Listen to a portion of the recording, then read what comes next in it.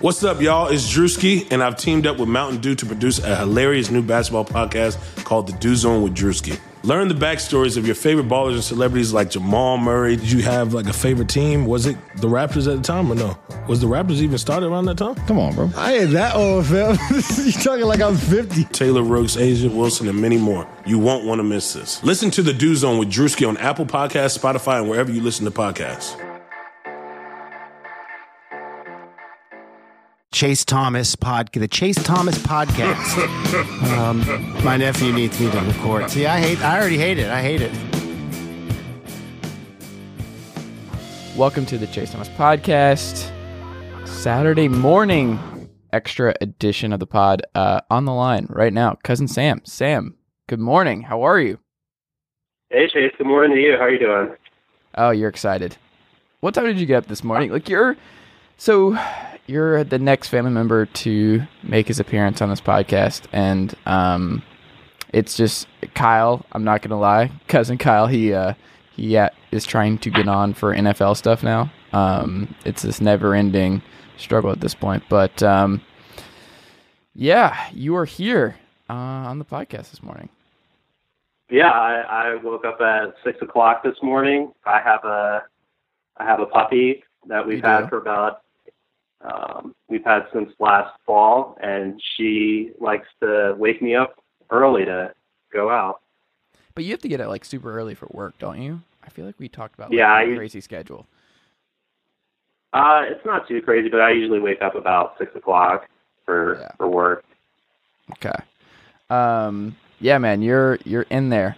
Married life, Denver, Colorado, away from Florida. 'Cause you're at a different stage. But anyway, great to have you on, and we are going to talk about a lot of college football things. I love how much you wanted to prepare for this. It was great because you were going back. We were texting back and forth for the last couple of days, and you just keep adding to the notes. And I don't know if you're nervous or you want to make sure that you're well prepared so you don't come off sounding ignorant about anything, but I don't think you have to worry about that, Sam. You're gonna be fine. It's okay. Let me just say on the podcast, you're going to do fine.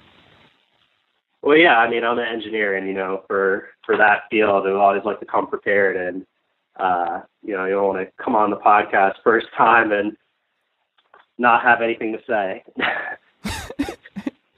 That would be funny. But anyway, you went to Florida State.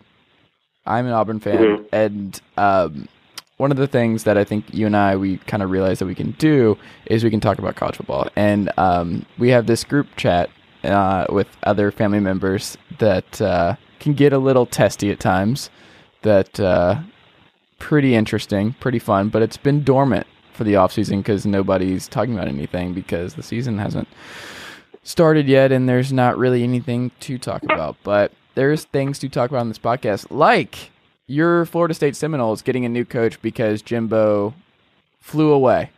He flew to Aggieland. He had this really weird plane arrival. Did you watch that video of him landing in those fans, the way they, it was like a new president or czar, I don't know, it just felt like a dictator flying in and just having his people just 25 rabid fake fans just going berserk for his. It was weird. Yeah, they rolled out the red carpet for him, and I will say probably my favorite part about the off season with A&M kind of following them now from a distance is just seeing all the awkward things that they make Jimbo Fisher do now. I mean, something about if you're not as familiar with kind of his time at Florida State, is he's definitely a Nick Saban disciple through and through. I mean, he is not somebody that really embraces all the school traditions. I mean, you rarely saw him do the chop or anything when he was at Florida State. So it's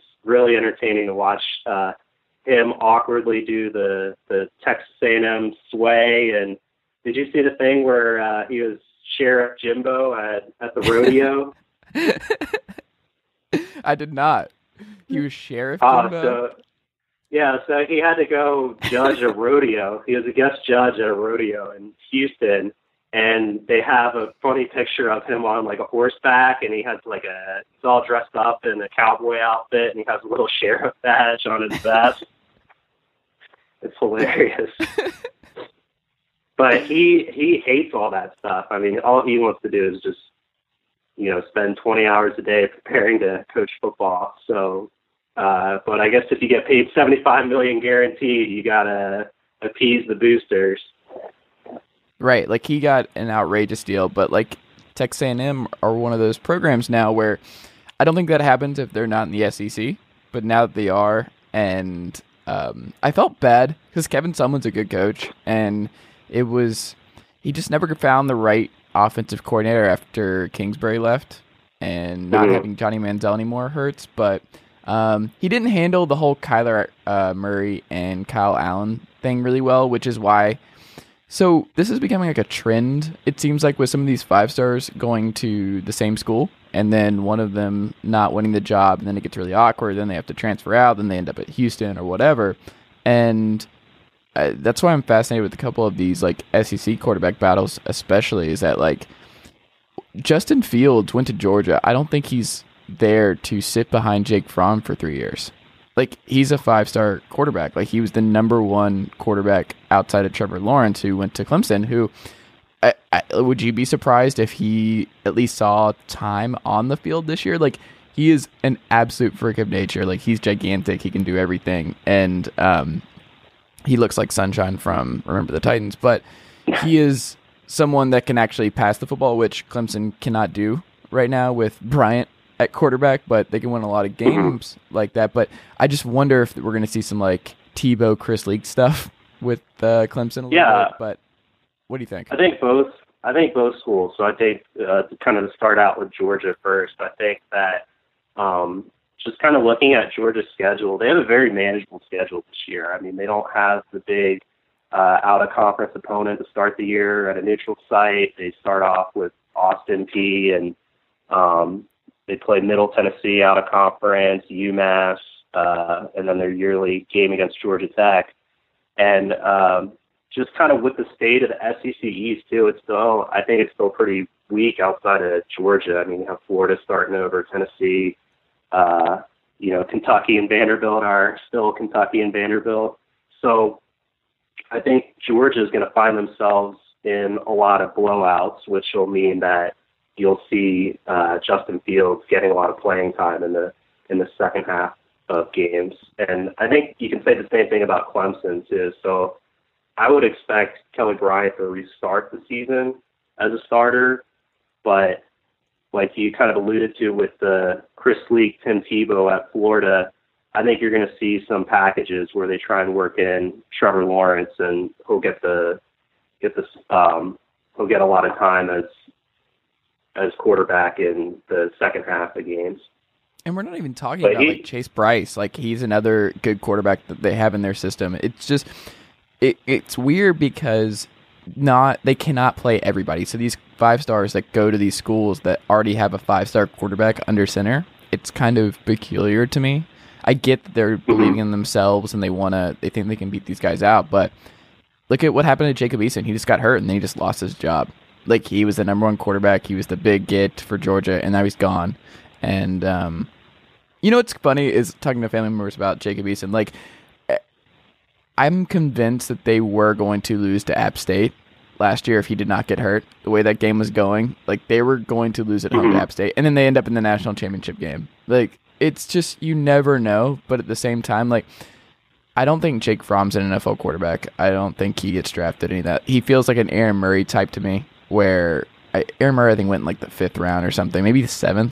I feel like it was one of the later ones, but out of the league, all that kind of stuff. But he was a great college quarterback for Georgia, one of the best they've ever had.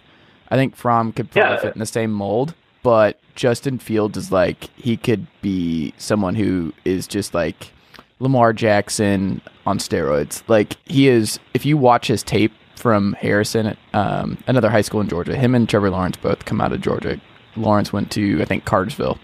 And, like, they're just freaks of nature, the way that they can move around. And just, I don't know. I would not be surprised, especially with how last season went with Georgia, where Eason got hurt and then Fromm stepped right in. It was fine. Like, if Fromm gets hurt and Field steps in, do you do the same thing all over again? I don't know. Yeah, I think that, there's probably a better chance of that working out than what people could have predicted with Eason and Fromm. I mean, I know Fromm was pretty highly thought of, but I don't think anybody expected him to play the way he did as a true freshman, just jumping right in to lead Georgia. I mean, I think wasn't his first start at Notre Dame last year? Yes. Yeah, I watching that game too. I mean, it was a down to the wire game, and they were able to hang on and win the football game. That kind of propelled their season forward. But I think something with Georgia, just the way they're recruiting.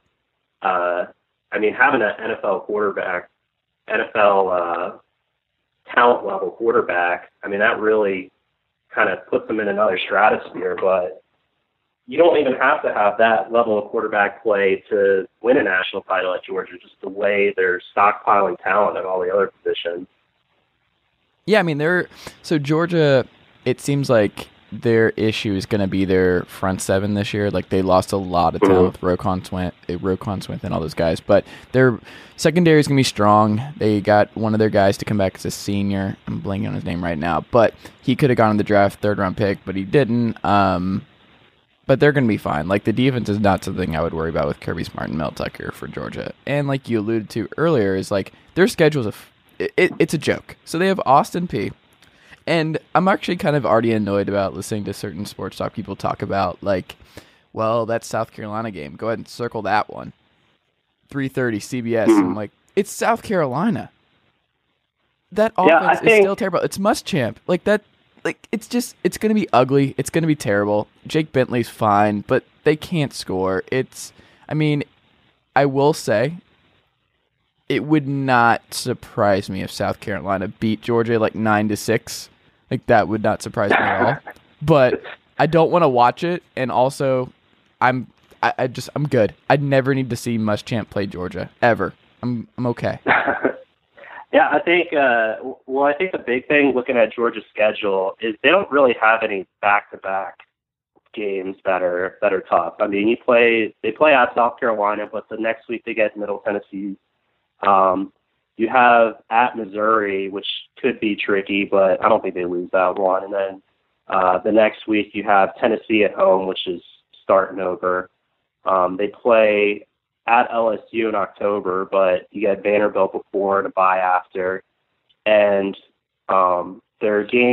their rivalry game in Jacksonville against Florida, you get Kentucky the week after. So their schedule's really spaced out nicely. You're not having these 2 or 3 game stretches where it's just a tough opponent back to back. Yeah. It's an easy schedule. Like, Georgia should go, like, at the worst 11-1 again.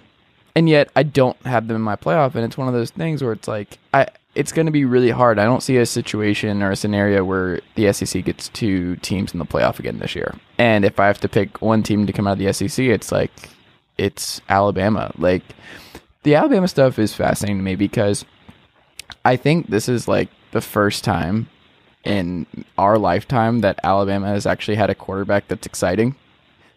It's not an indictment on Hurts. Like, Jalen Hurts is fine, and he's a good quarterback and everything else, but Tua actually has an arm, and he actually can move around, and he's a lefty, and he is someone that just feels like their first like NFL caliber starter they've had in this program with Saban in forever. Like, John Parker Wilson, Greg McElroy, all those guys, not fun to watch. AJ McCarron, no, I'm good. But Tua, man, like, it's really bizarre that Alabama is going to actually have an exciting quarterback this year.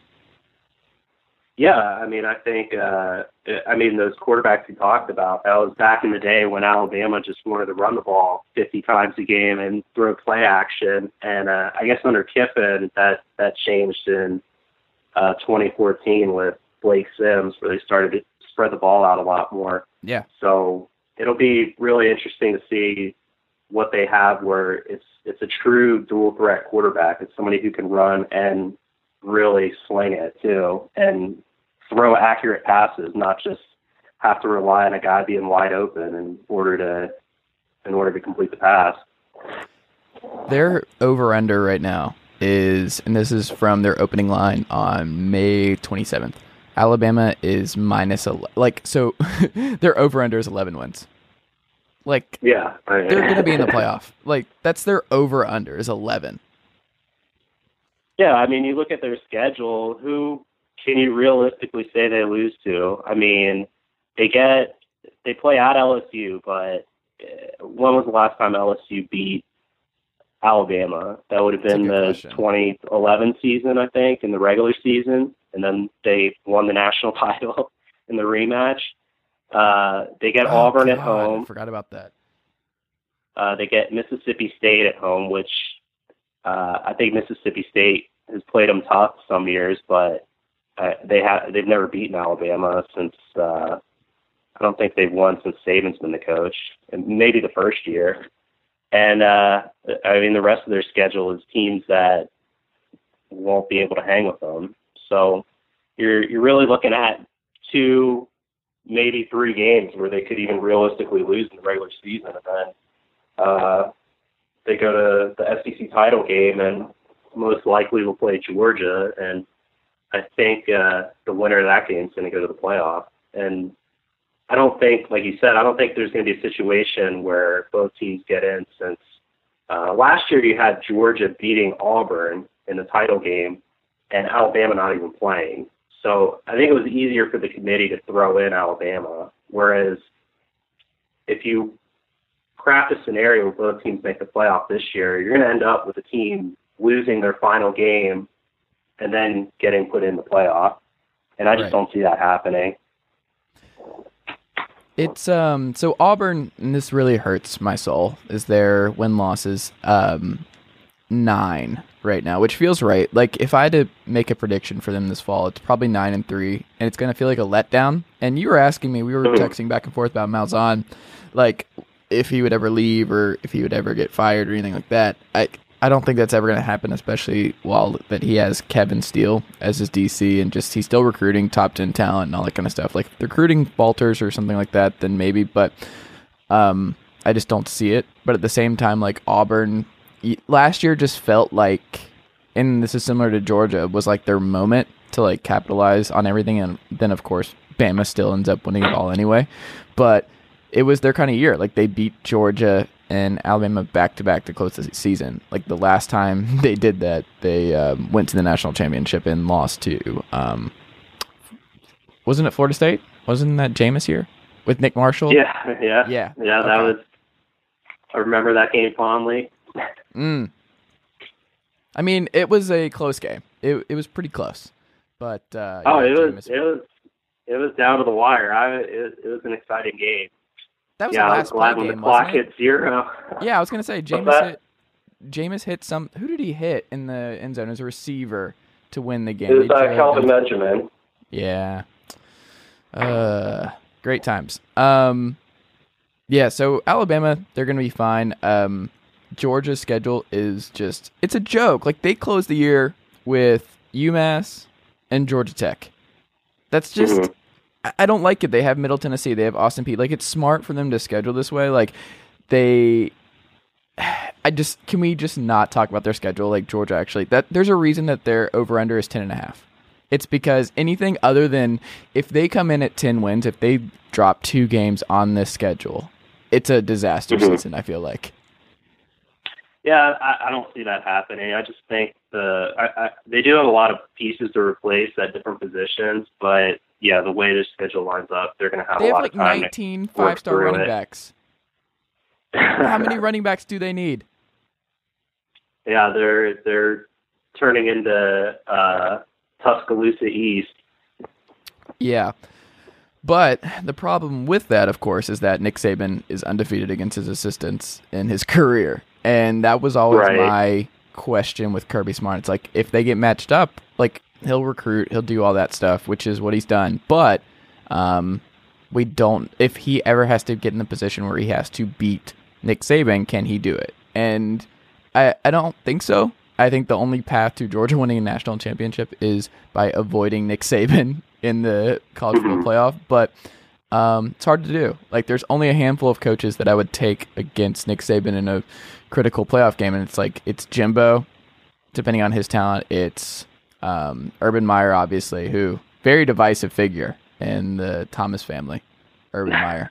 But I will ride with my guy. Yeah, I will ride with my guy till the end. But I think the new interesting one is Jeremy Pruitt, right? Like, he'll play Alabama this year. And we haven't talked about my Mr. Asparagus man much on this podcast yet. But did you see that video, by the way, of him not knowing what asparagus was? Yeah, I've seen that. So can we talk about the spring game for Tennessee where Pruitt called out all the fans for not selling out the game? Okay, but we also need to preface this. Jeremy Pruitt is a dick, right? Like, that's just, it's one of those things where I think Tennessee fans are figuring that out very quickly. Like, that's just who he is.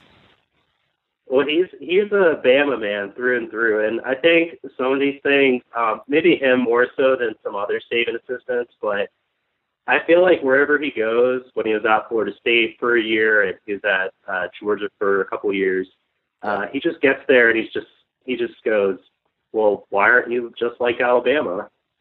So it's a good question. The same thing with Tennessee. I mean, I think they had like 65,000 fans at the spring game, which is a lot for a spring game. And he's just saying, why aren't you Bama? Why aren't you selling this thing out and having people running on the field trying to get autographs from all the coaches and players? It's not off to a great start, but they have Helton the third, or whichever. There's so many Heltons now. Not related to Todd Helton, the backup quarterback for Peyton Manning when he was at Tennessee, and longtime Colorado Rockies legend, which I'm sure you're familiar with now that you're a Colorado resident, is you are ready for Rocktober and Charlie Blackmon mania and Carlos Gonzalez hitting things. Have you been to a Rockies game yet? I think you have, right? I've been to a few last season. I have not made it to one this season. They are in first, or they were in first in the division, man. Yeah, I have to make it out to one this week, or this season. Yeah. But yeah, Tennessee, man. Like, I think they're going to be... I mean, I like their quarterback, Geronimo, but we'll see. I think they'll be better than people think. I don't think it's like a 6-6 year. I think they're probably looking at, like... What is their over-under? I bet you it's like 6.5. 5.5. Right. Oh, by 5.5. Oh, take the over. Tennessee is not only winning 5 games. It's not happening. See, this is why... This is why Las Vegas makes so much money, is because that's right on where I think they're going to finish. Is either 5-7 or 6-6, depending on how they do in some of the swing games they have this season. What's their schedule? But, let's look at their schedule real quick. It's pretty brutal. Is it really? Oh, damn. Oh my God, they open with West Virginia. Not great. So that's probably a loss. They get East Tennessee State. UTEP, so that's 2. Florida at home. We can talk about Florida in a second, but I don't like that. They're losing at Auburn. They're losing. Oh, they have at Auburn. Oh, hold on. This is the oh my God. Okay, so this 4-week stretch. It seems to happen every year too. Yeah, this is brutal. So they go to Georgia, then to Auburn, then Alabama at home, and then to South Carolina. Oh God. This is a terrible I think, and this is something I've wondered about for years that Tennessee needs to do, is they tend to finish the season off with Kentucky, Missouri, and Vanderbilt all in a row. They need to spread those games out a little more in the schedule, because they always play Florida and Georgia early on. They end up having their crossover opponent from the West in October, and then they play Alabama in mid-October. So you just end up with these stretches where you just play 4 brutal games, and they tend to lose most of those games. And then it's the end of October, and your season's pretty much done, but you still have to play another month of the season. Yeah. I'm suddenly way more pessimistic about how many games this team wins this year. Yeah, I think the way to get... almost generous. Yeah, the way to get to a bowl game for Tennessee is you pencil in wins for East Tennessee State, UTEP, and Charlotte. You take care of business against Vanderbilt and Kentucky. And then I think their kind of swing games are Missouri, South Carolina, Florida, and West Virginia. And I don't think West Virginia. You win one or two of those, you're going to a bowl game. West Virginia has a lot of talent this year. I think they're going to be really good. I mean, I would probably say they're going to lose that game now. I think it's in the realm of possibility they could win it. I mean, it's you look at Georgia, Auburn, and Alabama, and those are just losses. But the rest of those games you can see them winning it. So, I don't know how you're going to react to this, Sam, but Florida and Florida State have the same over-under this year. 7.5 for both. 7.5? Okay. Yeah. Who do you feel more confident hitting the over, Florida or the Gators? I mean, the Gators or the Seminoles? I would probably say Florida State. I think Florida State has a lot tougher schedule than Florida. So, depending on about the Willie Taggart hire, do you think that was the right guy to replace Jimbo? I mean, he hasn't coached a game yet, but do you like the staff? Do you like the field? Do you think it's a good long-term fit? Yeah, I think it's a home run hire. I think that was when Jimbo left. That was the number one target they had to get was Taggart, and they were able to get him away from Oregon. And I think Taggart had made the comment that was pretty much the only job he would leave for to leave Oregon after 1 year. And he's the fan base right now. I mean, everybody's really enthusiastic about Taggart. I think it was kind of the right time for Jimbo to move on because things were starting to get stale. I think if Jimbo had returned for another season, there would just be no excitement at all for the upcoming season. But everybody's really excited for Taggart. He's done a great job so far in the off season. He's for their spring game, they really made it fun for the fans. They're really, Taggart grew up in the 90s, so he's big on all the dynasty era for Florida State, like players like Charlie Ward and Warwick Dunn and Derek Brooks. So they're really embracing that and doing a lot of throwbacks. Chris Nix. Who's that? Yeah, I mean, well, he is later, but yeah, they're really doing a great job embracing the tradition of Florida State and had Bobby Bowden back around the program, and that's kind of something that I think was lacking at times under Jimbo Fisher. Yeah. It's also Chris Ricks, not Chris Nix. I always thought it was Chris Nix. Maybe it is Chris Ricks. Interesting. Florida State legend. Is there any chance that James Blackman starts week 1 and not Francois? At this point, I would be surprised if James Blackman was not the starter. That's insane to me. What? Why? Is it because Francois isn't just not healthy, or is it just like I don't know. I'm still a Francois guy, but I don't know. What's going on there? Why is Blackman the starter week 1? Well, it's a combination of things. So Blackman, he started all last season after Francois got hurt in the first game against Alabama. Right. Francois still is not healthy.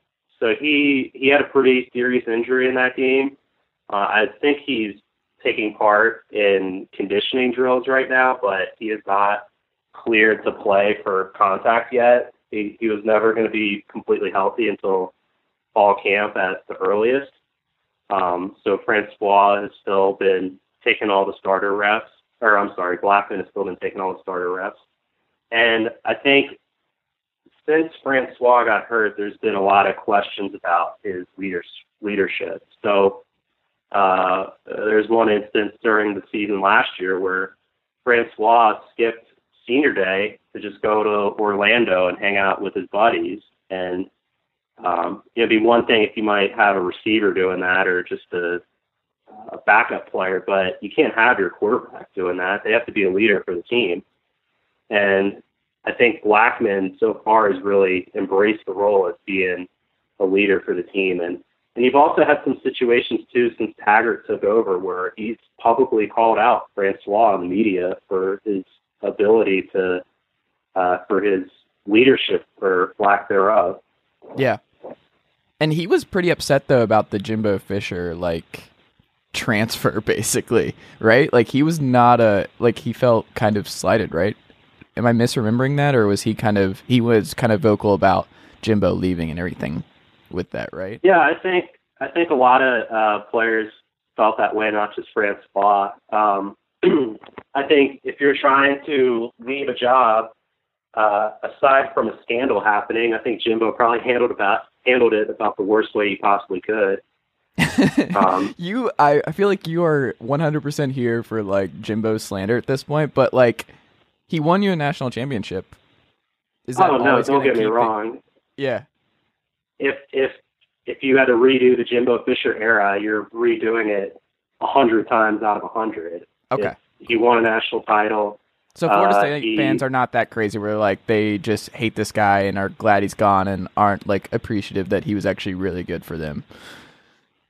I don't think so, but he did. You can't overlook the way he left things. I mean, he basically trashed the school on his way out, and people feel kind of a little betrayed by that. I mean, right. He won a lot at Florida State. He made a big name for himself, and you're going to trash the school on your way out the door.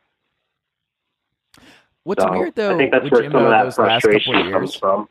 Yeah, but I would say, so, like, there has always been this weird thing where it's, like, some talking heads don't, like, I've never really understood this line of thinking of that, you know, Florida State, because in the ACC and not the SEC, that it's not as good of a job as, like, Auburn or Florida or LSU, that kind of thing. But Florida State won a national championship. Like, they are still there. They recruit at a high level. Like, it's a top 10 job in college football. It's one of those things where, like, if you are a rising head coaching candidate, who would you rather coach? Auburn, LSU, or Florida State? And my pick would be Florida State. And it's not just because you get to play in the ACC, but it's also just a good job. And Florida is a great... I think LSU is a low-key terrible job. And, I mean, we'll talk about them in a second, but I'd never understood the rumors that seem to swirl around Jimbo in the Florida State program for years, especially the last couple of he's going to try and get paid. He's going to go to LSU, like, especially when they moved on from Les Miles. Like, Jimbo is the number one target. I'm like, why would Jimbo leave for LSU? Like, he already knows he can win at Florida State. He already has. Like, it's a better job. LSU, you have to deal with so much more just nonsense, and it's not a great job. And I think LSU is just they're in a bad place right now, and I feel like they need like a whole remodeling situation within that just university, but we'll see what happens there. But yeah, I just never really understood why Jimbo was linked to Auburn and LSU like that for the last couple of years, and that people were just not like, you know what, maybe he just likes being at Florida State, and maybe Florida State is just a really good job, and we should stop like trying to push coaches who are not, like Dabo Swinney is the next one to do that, right? But am I crazy, or is that Dabo Swinney is like the next Jimbo in that regard, where it's like he's won at Clemson, but people are still going to be like, is he the next guy to take over at Alabama? Is he going to get the Auburn job eventually? Like, what if LSU finally cleans house after this offseason? Would Dabo leave for LSU? Is he the next one up where it's just people are going to continually link him to SEC jobs, even though he's shown that you can win at Clemson? I don't think so. I think one of the differences between Jimbo and Dabo is it seemed like Jimbo, that was kind of a ploy to get more money from the university through his agent, which a lot of coaches do. I'm not trying to single him out for that. But it seems like Dabo, I mean, he really has a good thing going on. I mean, Clemson's had probably the best run they've had in their history as a program. They've really elevated their program from kind of a second-tier team to definitely an elite school now. And I could only see him leaving Clemson to go to Alabama at this point. I mean, if you're Dabo Swinney, why would you go take the Auburn job or the LSU job? I mean, Clemson's a better program than both of those schools at this point, the way he's had things rolling. And I think it doesn't seem like Nick Saban's going to leave anytime soon at Alabama. So it's hard to see him becoming the Alabama coach at this point if Saban's not going to retire in the next few years. Saban, he's sneaky old. Like, he doesn't look as old as he is, which it's good for him, but he's getting up there, man. He's in his 60s. Like, I don't know how. It's interesting because if you listen to certain people talk about Nick Saban and what he likes, it seems like he is going to be on College Game Day when he retires. Like, he actually likes doing media stuff, which is weird because if you watch his press conferences and everything else, it seems like he's not into it, and he's like Bill Belichickian in that regard, but he's not, in that he actually does have an interest in media. Like, we're going to get the Paul Feinbaum and Nick Saban show on the SEC network in like 5 years. Oh, man. I'm sure Alabama fans would eat that up. Where are you at with Feinbaum? I actually kind of like him. I don't really spend a lot of time listening to him, to be honest, but yeah, I don't live in Alabama, so maybe doesn't appeal to me. It's still weird, though. He went to Tennessee, and he's a gigantic Alabama fan. That always felt weird to me. Yeah, I wonder how Tennessee fans feel about that. We'll ask the group chat. We should mention, though, like, so basically, your dad went to Tennessee. Right. Uncle Stan went to Tennessee, Uncle Steve, biggest Tennessee fan, but he went to North Georgia where I went, and my dad went, and all that kind of stuff. But most of our family is Tennessee fans, and we haven't gotten a chance to get more of, like, I'm going to miss the Butch Jones takes. Like, I might have to go back before the season started just to reminisce on the good days when your dad and Dave and I should mention Uncle Dave too, also in Tennessee. But yeah, we need to go back and reminisce on the Fire Butch and this team's terrible. And what was your favorite take in that group chat from the Butch Jones era? Was it the game where they were like, they didn't score an offensive touchdown? Was that the one? I feel like that was it, where they almost beat South Carolina with no offense whatsoever, and they like lost. Didn't they lose inside the 20? Like they lost in the red zone, they couldn't put it in or something? Am I remembering that, or did Yeah, I believe so. Yeah, they have a habit of that. Probably my favorite is the Georgia Tech, the opener, when I think just the entire game was complaining about Tennessee not being very good and Butch Jones needed to get fired, and they still kind of lucked their way into a win. That game was insane. Like, I highly encourage people to go back, if you have a second, to watch that game, because Tech was they had the ball for like the entirety of the first half, and it's the way Georgia Tech plays, but it was really frustrating, and it looked like they were going to win and everything else. And then Tennessee came all the way back in Butch Jones fashion, and it was like, oh my God, he's going to do it. He just like saved his job. It was a crazy, crazy game because Tennessee could not get the ball, and they would immediately punt. And my dude, terrible quarterback, before they put in Guantanamo. Or is it Guantanamo? Guantanamo? What is his name? I'm not sure. Was it Dormady that you're thinking of? Dormady is, yes. He was so bad. Yeah. I think with the Butch Jones too. Okay, so Garantano. His last name is Garantano. Okay. I think Jarrett Garantano. I think the Butch Jones hates was a little overblown. So hear me out here for a second. So I'm ready. They've pretty much wanted to fire this guy for the last 2 seasons maybe. I mean, it was definitely before to fire last him season. since year 2. Probably, yes. Yeah, I think Tennessee, for those who aren't familiar with, they don't spend all their Saturdays watching Tennessee football. Pretty much, if you're a Tennessee coach, unless your last name is Fulmer or Manning, they pretty much hate you if you're not winning 10 games a year. So that's how it was with Butch Jones. That's how it was with Derek Dooley. But if you remember the end of the Fulmer era, they pretty much wanted to give him another year, even as he's going 5-7. So if you have the right last name, then they still love you.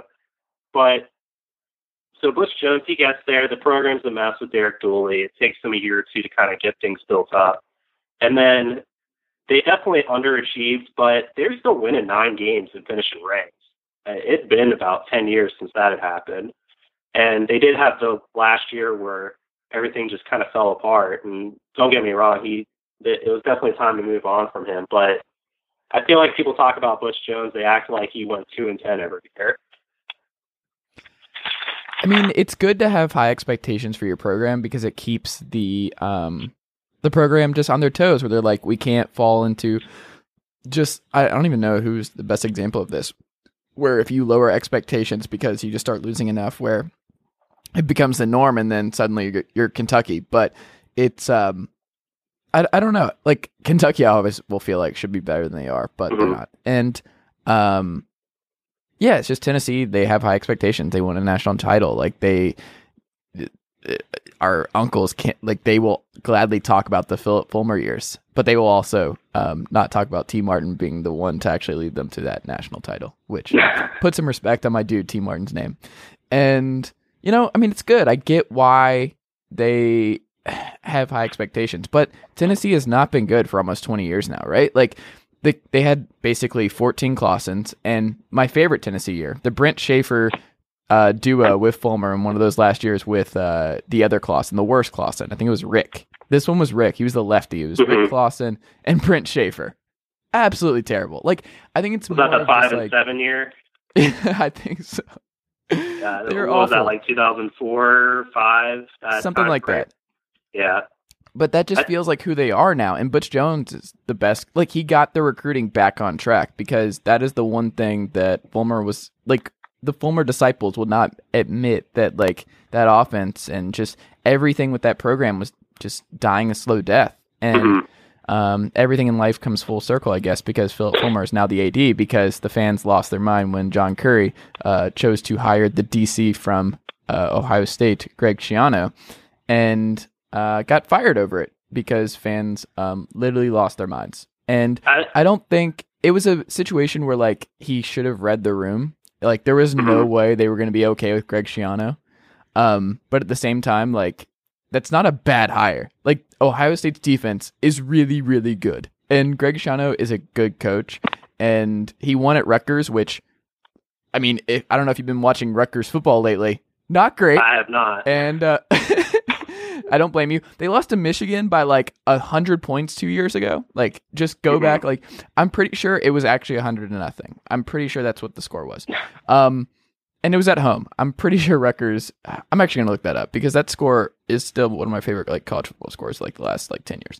But he was gonna be fine. Like, it would not surprise. He was gonna recruit. He was gonna do well. Like, it's one of those things. Like, John Curry did not make a bad hire there. And I mean, I believe he hired Rick Barnes, who got Tennessee back on track in basketball this year. Like, I don't think he was a bad AD, but he was run off. And now you have Fulmer in there, where it's like, it's kind of like that Lynn Swann at USC thing, where you're like not sure if they're qualified to be the athletic director and everything else that goes into that. But it's a legend, and they went the other way, where they're like, we want Tennessee guys. We want someone who knows the system, loves the area, loves Tennessee. And that's fine. The problem with that is that doesn't often work. Like, Greg McGarity is not like a UGA lifer. Like, he came from Florida. Like, Georgia fans were not like, we don't want a Florida AD, like, coming in here. Like, no, he's been great. Like, he is slam dunk hires. Like, it's been a great era of Georgia getting him. I'm just kind of dubious about this, where it's just, they have Pruitt, they have Fulmer now. I don't know, man. It feels kind of like we want to bring it back. It's just nostalgia is a tricky thing, and I don't know. I'm still kind of like the Curry stuff still doesn't sit right with me. That's what I'll say. So Tennessee, I think the bigger question, I think the more interesting question at least is, and we'll probably be talking about this from 5 years from now or so, is what if Tennessee had hired Mike Leach? What if that had gone through and Curry doesn't get fired? That's who Dave wanted. It definitely, because the thing with Pruitt, it just kind of feels like what all the other a lot of the SEC schools are doing right now, which is just hire the next Saban assistant and try and replicate Alabama at your program. Yeah, I'm not a fan of that. I think Mike Leach would have brought something very different to the table, and it would have been interesting to see whether or not that panned out, or even how long that he would last in Knoxville. I think maybe some of the things that makes him a unique person and pretty entertaining to kind of cover, just watching college football as a whole. Maybe he's not the best coach for having to cover it on a day-to-day basis, but I think it would have been more interesting than, I mean, I know Jeremy Pruitt's a first-time head coach, but it really feels like a retread. I think he's poor man's Will Muschamp. That's a really good observation, because I'm right there with you, where it feels like he has had a head coaching job. Like he flamed out at like, where would be a good one that would make sense for Jeremy Pruitt, where it feels like he's been the head coach there before. I don't know, Mississippi State maybe. He feels like an old DC at Miss State, but it does feel like a retread. I like that, and I don't know why. Maybe it's because he's been at so many schools now, where it just feels like they're just, oh, this is a Saban guy. Maybe he can win. And I guess and to by be the way, fair to Tennessee, I mean, he was their 15th or 20th choice for a coach. I mean, because no one they're won another that job. Yeah. They're another couple of days from just posting that thing on Glassdoor, ZipRecruiter. I mean, I think you could see, was Phil Fulmer just direct messaging people on LinkedIn for if they'd be interested in becoming the next head coach of Tennessee. It was not great. But I think Pruitt, so here's kind of what I'll say positive about Pruitt is, so Butch Jones, I think he's kind of a table setter coach. So you hire him, he kind of gets your program out of a crater, he recruits well, and he kind of sets it up for the next guy. And then, I think Pruitt's kind of the same kind of coach. So I think he's going to be there for a few years. He's going to recruit well.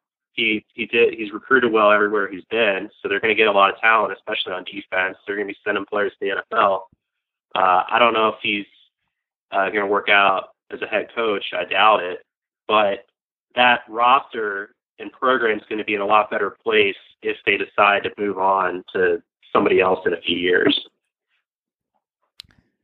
Yeah, I don't know. I really have, after this offseason, I'm not going to pretend to have any indication as to where this program is going to be 5 years from now. You could tell me anything and I believe you, I think.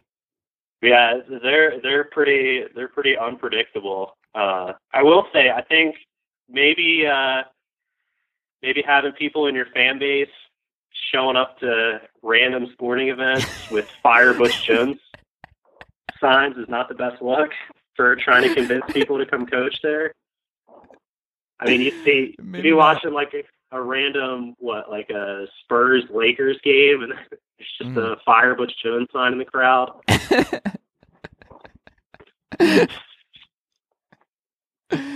Oh, it's great. I can't imagine people wanting to sign up for that. Yeah, it's not fun. Michigan beat Rutgers 78-0. Okay. It was 78-0. It was the biggest point margin in FBS on another FBS team this millennium. Rutgers had 6 yards of offense in the first half. Yikes. They lost 7 yards in the first 5 plays of the second half, crossing into the negatives for the day. They did not get a first down until the fourth quarter. Michigan had 11 touchdowns. Rutgers obviously had 0. Oh my God, Michigan had 9 rushing touchdowns. Rutgers' longest offensive play for the entire night was 12 yards. They completed 2 of 18 passes. They punted 16 times. Incredible. What a game. This was 2 years ago? This was October of 2016. Sign up for those Rutgers season tickets. It's so good. It turns out them going to the Big Ten, maybe not the best idea. Maybe I don't think that was the best idea for the Big Ten either. Yeah, I don't know. Not great. But so can we talk about LSU real quick? Sure. So Ed Orgeron, do you remember when he first got the job that like apparently one of the things he did was he had like that Rolodex, or he had that gigantic binder on like how he was going to get LSU football back on track? Yeah, I remember hearing about that. Yeah. If you ever hear a story like that of any coach, go ahead and fire that coach and not do it. I've never heard of a situation like that. Just feels so gimmicky and like over the top. You're like, what the hell? What? They hired him because he was in a binder?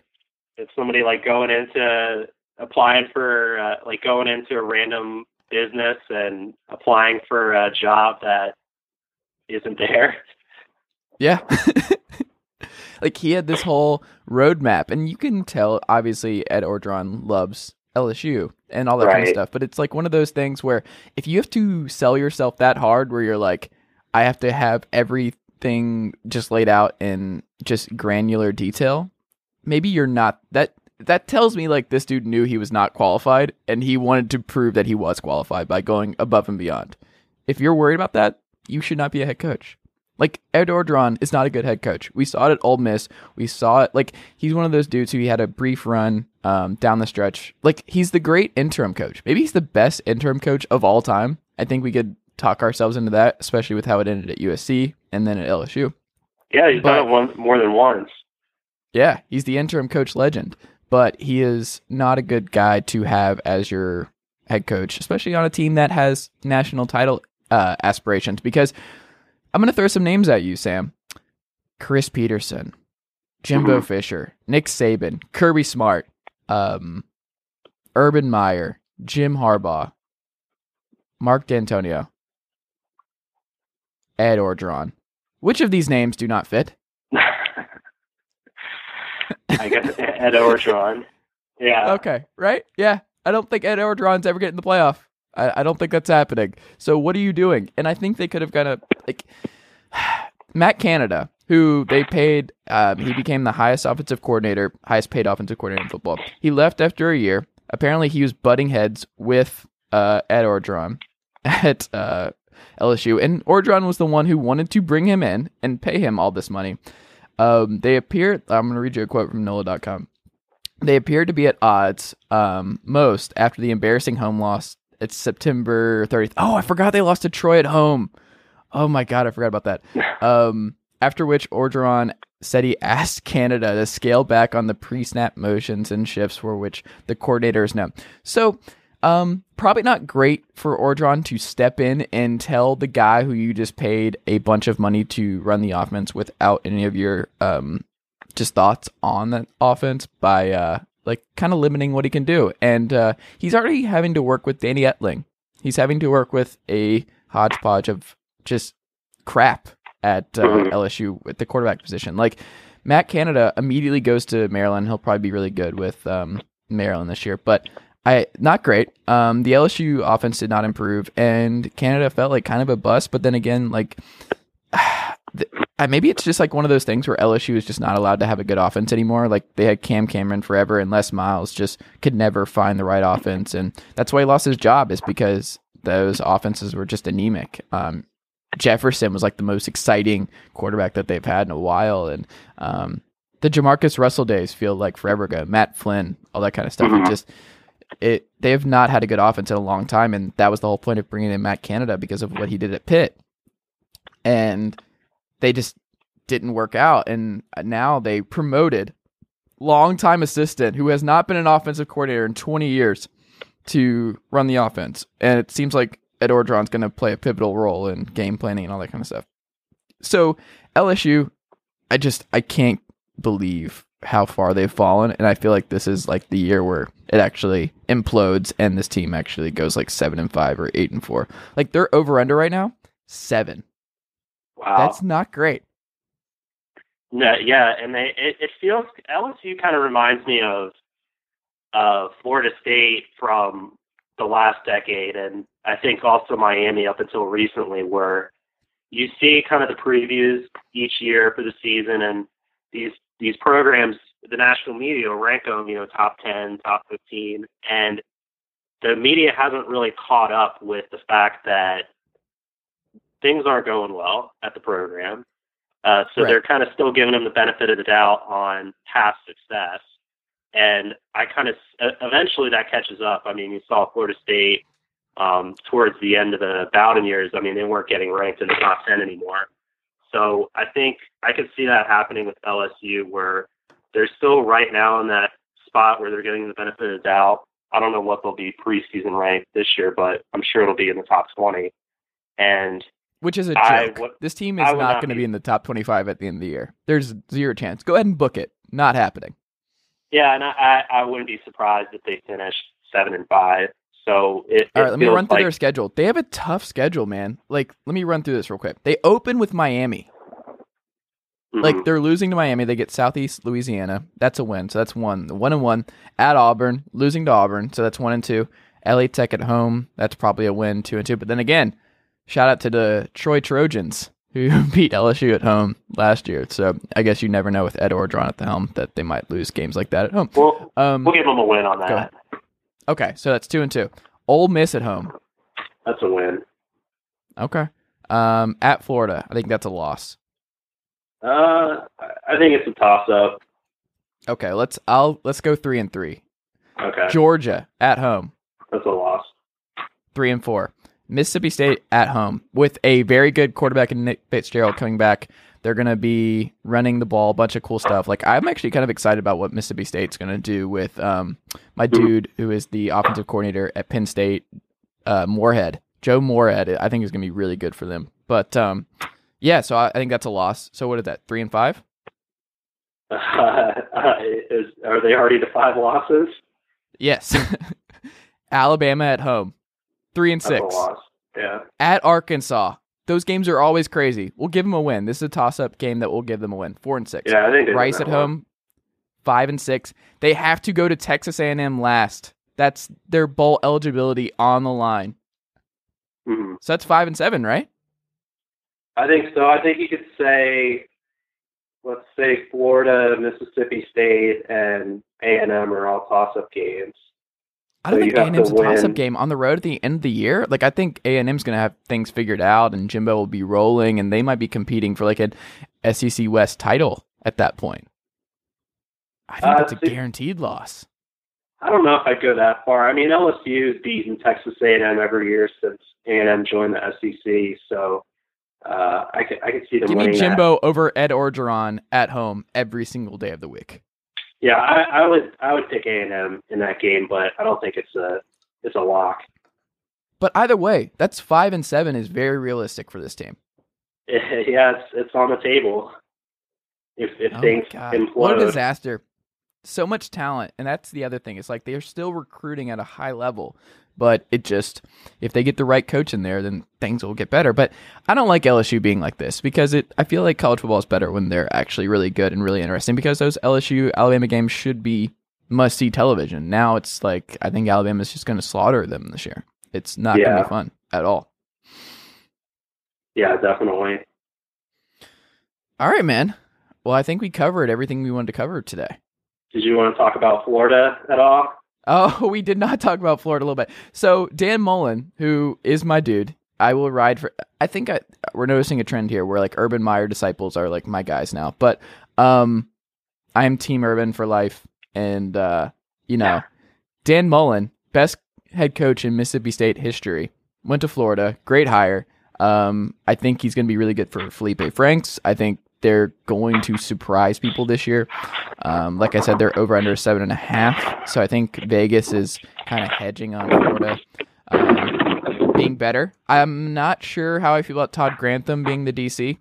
Not a big Grantham guy, but I think this offense is going to be really good. And I think Florida having a fun offense again is just going to be very nice to have, because those Muschamp offenses and the Driscolls and the last couple of years have just been absolutely. I cannot believe how bad. Like, you have a lot of takes on Jim McElwain, but I was pretty early on that. I think this guy, there's some smoke and mirrors here. He's not as good a coach as people were talking about him early on in his career when they looked like they were going to be pretty good with Will Grier as their quarterback.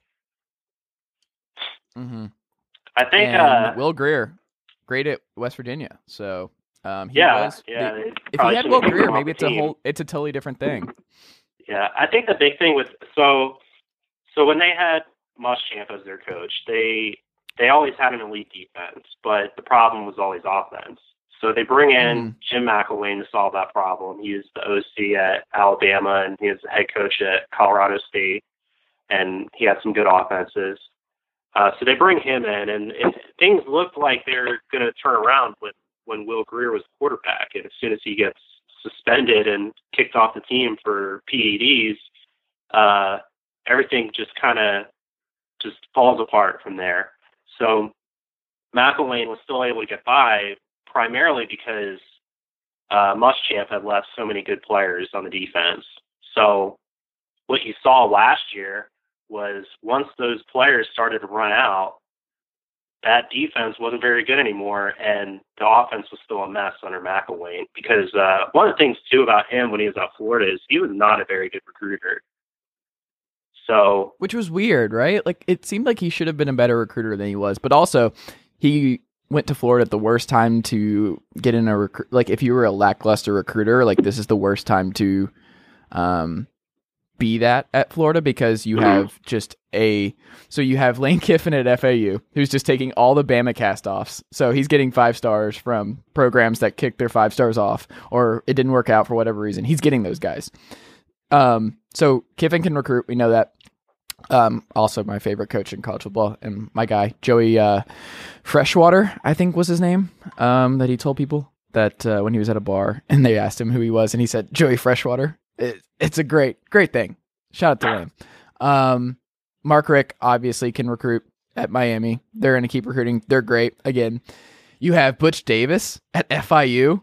Like, you go up and down the line. You know Willie Taggart's going to recruit, and Jimbo was doing that before. Like, it just, there's so many good recruiters now in the Southeast, and Dabo's dipping in there. Like, Kirby's dipping. Like, you cannot afford to be Florida and not have a head coach that can recruit well, because it's just, there's too much talent, and there's just so much greatness around him where it looks bad. Like, it wasn't like he was a recruiting disaster, but Florida cannot survive as like the 13th best recruiting class in like 2016. Like, that just can't happen, and then expect to compete with those same schools that are like the Clemsons, like the Florida States, like those schools that are just beating you in that regard, and that just can't happen.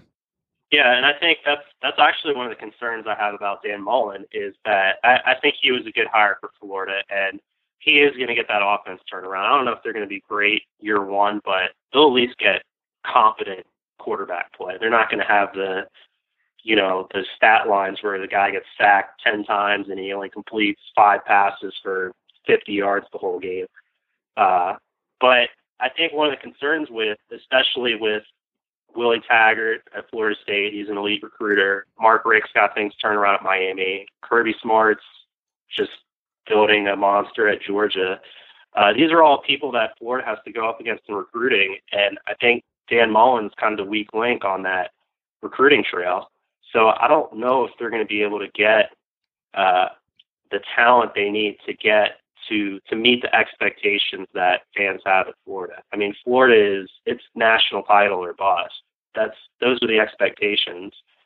What's good for them is they play in the SEC East, and he's not in the West. And I think Mullen feels really good about just getting away from that, because it must suck being a head coach in the SEC West. And it's just like Dan Mullen never got the respect or like appreciation that I think he deserved for like just how good of a program he created at Mississippi State. Like, he got them to #1 in the country at one point. Like, that is insane. Mississippi State should never be #1 in the country. Like, he deserves a lot of credit. Like, he can win with nothing. So if you're like Florida and you're still kind of worried about the recruiting stuff, it's like, well, if he can get Mississippi State to #1 with Dak Prescott and everything, like, if he gets the right quarterback, like, who cares if he's not the best recruiter? Like, I think this guy still might be able to implement a scheme that will get us to the national title picture. And I think being able to play in the SEC East, which is a dumpster fire, like, Drew Lock is the best quarterback in the SEC. That's all you need to know right now.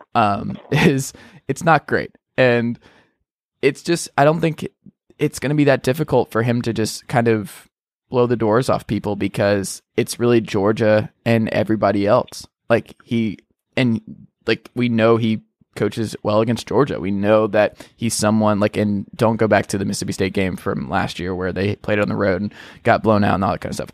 I'm talking more of like, we saw what he did at Florida against Georgia with Urban. Like, they won. And like, I think that's a system where if he gets more talent instead of Mississippi State type talent, but Florida Gator type talent of the past, like, he's going to have a quick turnaround. Like, they have Charleston Southern, Kentucky, Colorado State at home first 3 games. That's 3-0. Like, that's already a great start. At Tennessee, I think that's a win, 4-0. He goes back to his former team, Mississippi State. They could be 5-0 heading into LSU in October. And I think if they beat LSU, they're 6-0 to Vanderbilt let's say 7-0, then to Georgia. They could be undefeated Georgia and Florida could be both undefeated going into that game this fall, and I don't think a lot of people realize that. And then they have Missouri at home, South Carolina at home, Idaho at home, Florida State on the road. Like, they are, I'm going to go ahead and say this now. Worst case scenario for Florida this year is they go 10-2. And that is a huge I'll take the win. under on that. Oh, let's do our first bet on this podcast, Sam. I have 10-2, you have under 10. So anything 10 or above, I win, right? Yeah, if they finish with 10 wins, I'll give it to you. I think they're going to go probably, I think looking at their schedule, I think they drop either the Tennessee or the Mississippi State game. I think they're going to lose at least one of those. LSU, like I said earlier, I think that's a toss-up game. They could win or lose that one. Georgia, I think, is a loss. I think this year, probably the Florida State game is a loss. And I think maybe they drop either Missouri or South Carolina, too. So I think whatever that is, probably 7-5, 8-4 is where I have them. That's maybe more likely 8-4. I think the thing with Florida 7-5 would be insane to me, but yeah. I think kind of going back with Dan Mullen too. So he did a great job at Mississippi State. I'm not trying to take anything away from him on that. I will say with kind of his record that he had there, he rarely beat the top teams on his schedule. So a lot of those wins were against teams like Vanderbilt or Kentucky, or maybe if Auburn was having a down year, or same thing with Ole Miss. He did a good job of beating them pretty consistently. But he rarely was beating, I don't think he ever beat Alabama. And the wins he did get against LSU were kind of towards the tail end of Les Miles' run. And he might have, I think he got one win against Ben Orgeron too. So that's kind of something that concerns me with him at Florida, is that, so at Florida, if you're not winning consistently against Florida State and Georgia, you're eventually going to get fired.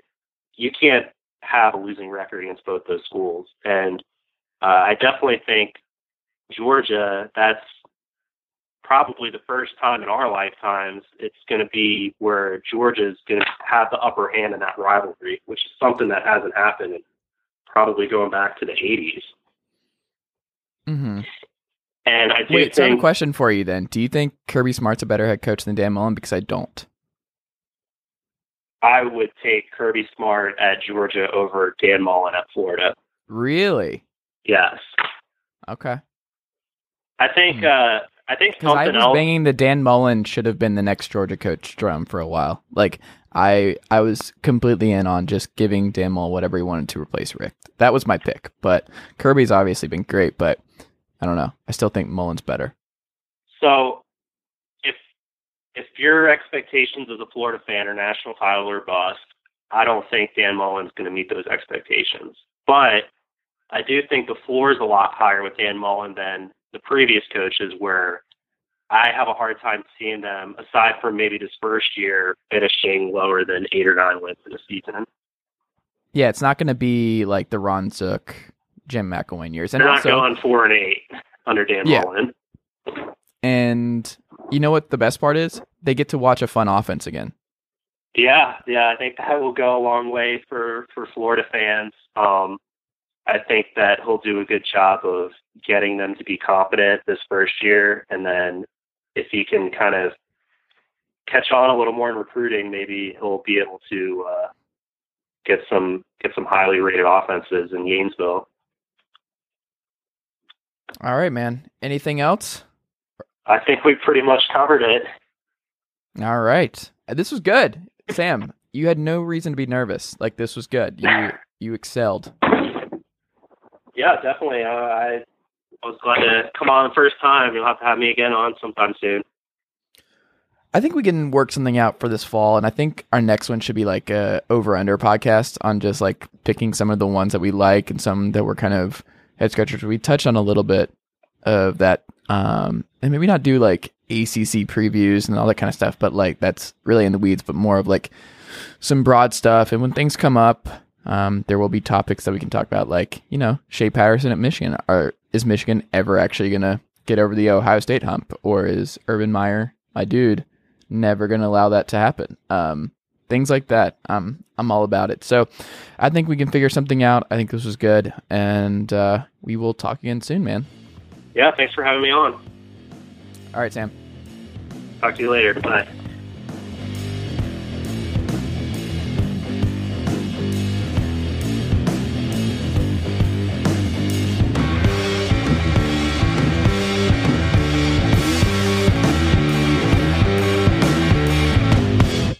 Sugar Ray Leonard, Roberto Duran, Marvelous Marvin Hagler, and Thomas Hearns. Legends, whose four-way rivalry defined one of the greatest eras in boxing history. Relive their decade of dominance in the new Showtime sports documentary, The Kings, a 4-part series premiering Sunday, June 6th, only on Showtime.